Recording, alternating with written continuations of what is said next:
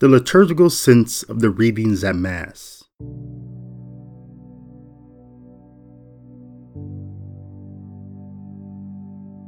On the first Sunday after Pentecost, we faithful ones of the one holy Catholic and Apostolic Church assembled together to celebrate and to reflect upon the mystery of God's nature, being three persons in one God, the Father, the Son, and the Holy Spirit.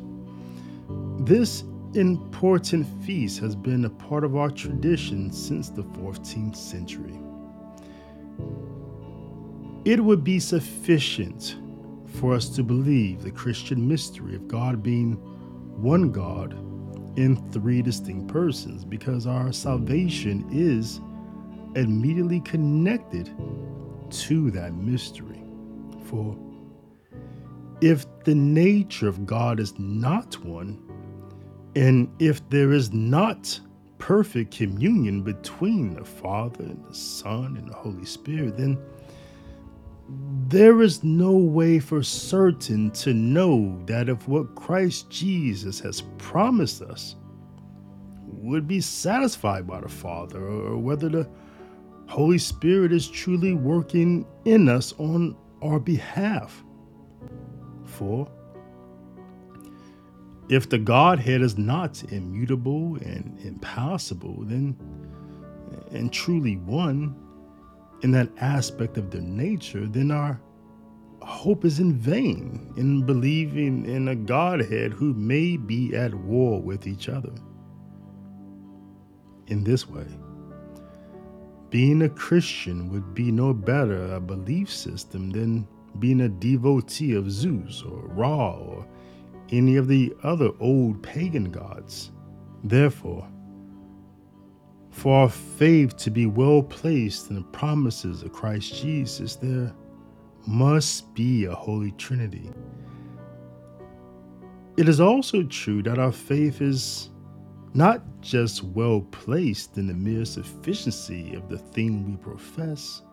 Rather, our faith has been well satisfied in the visible reality of our belief.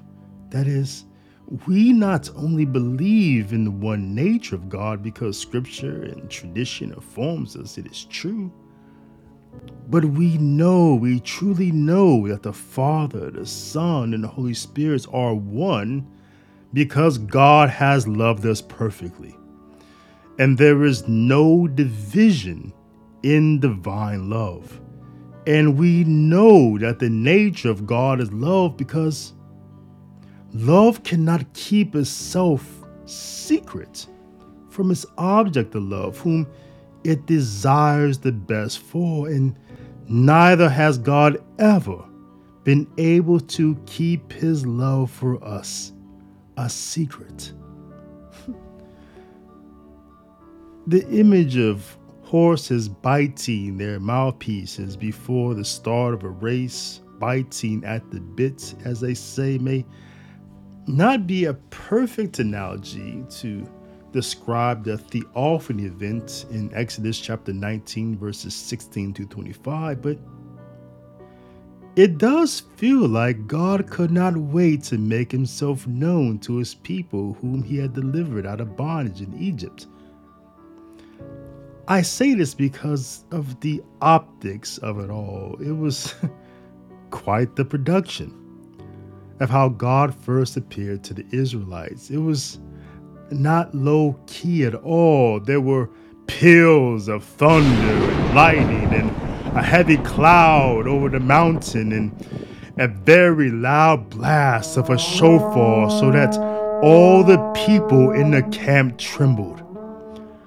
And this first theophany was prefaced with the establishment of a cooperative or conditional covenant in Exodus chapter 19, verse 5, with God promising, "Now, if you obey me completely and keep my covenant, you will be my treasured possession among all peoples, though all the earth is mine.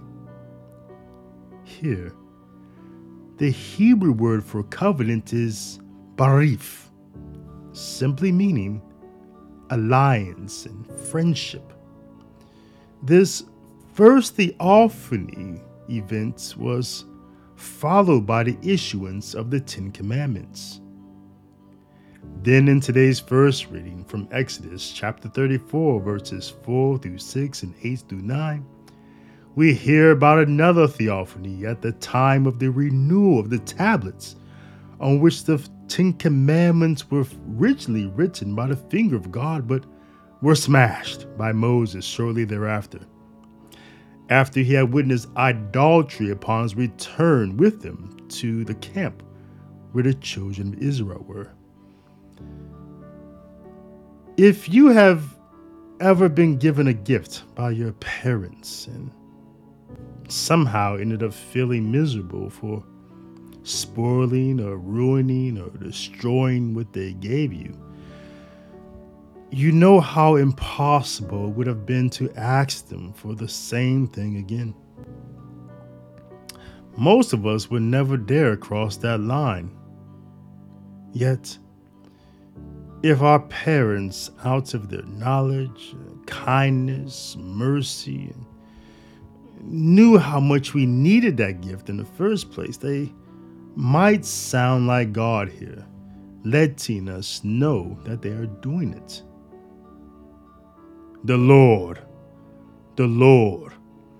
a merciful and gracious God, slow to anger and rich in kindness and fidelity, continuing his love for 1,000 generations and forgiving wickedness, rebellion, and sin, yet not declaring guilty guiltless, but bringing punishment for their parents' wickedness on children and children's children to the third and fourth generation.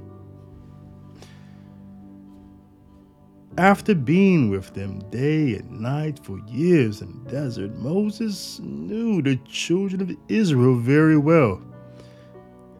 His knowledge of them was evident in his confession. This indeed a stiff-necked people, yet pardon our weaknesses and sins and claim us as your own.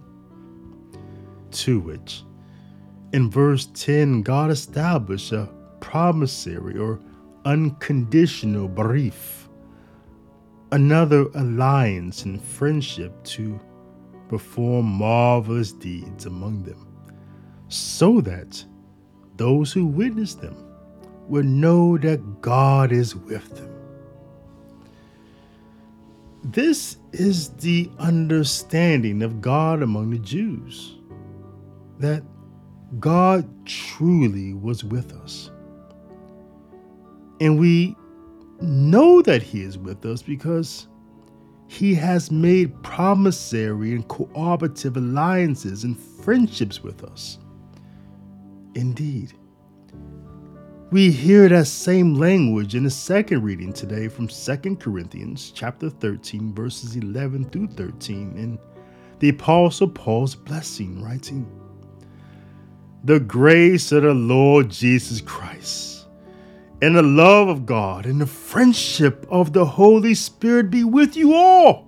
This is covenantal language of a divine alliance and friendship or fellowship being expressed through the images of a triune God. Again, the grace of our Lord Jesus Christ and the love of God and the fellowship of the Holy Spirit be with you all. Indeed, it sounds very similar to Numbers chapter 6, verses 24 through 26, the blessing there which reads, "The Lord bless you and keep you. The Lord make his face shine on you and be gracious to you. The Lord turn his face towards you and give you peace."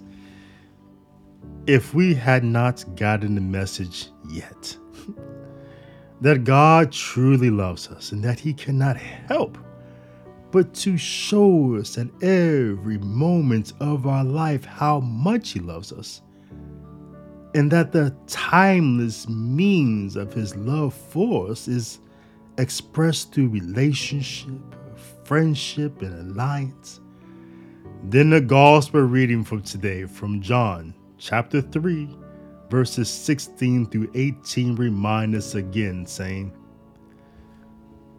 God so loved the world that He gave His only Son, so that everyone who believes in Him might not perish, but might have eternal life.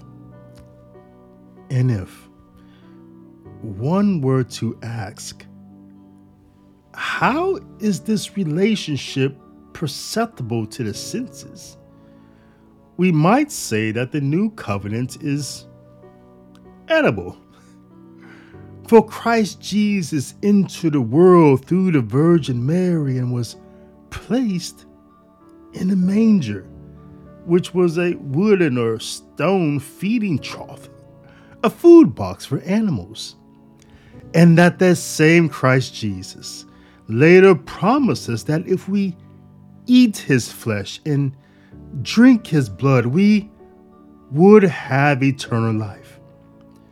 This is why He came into the world, so that we might have our daily bread and life eternal. In this way, the nature and mission of the liturgy and the nature and mission of the Holy Trinity are one. They are both love.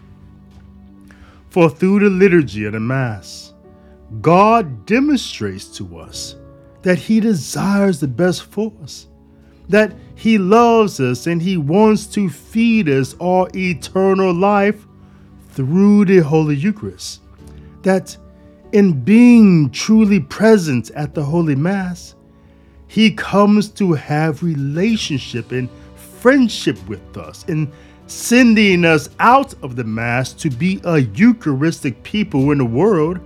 He demonstrates that He comes to be our ally in the world, so that through our acts as the apostles of Christ, the world might see His marvelous deeds and come to believe in His Son through the agency of His love at work through us.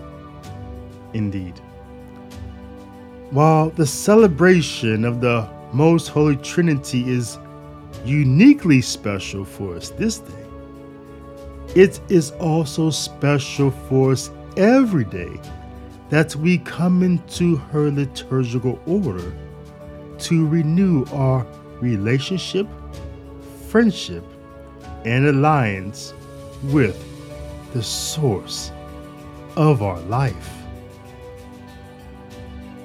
This is just one way how the readings at Mass this Sunday connect to the liturgy, and how the liturgy is forming us how to live our lives in the world.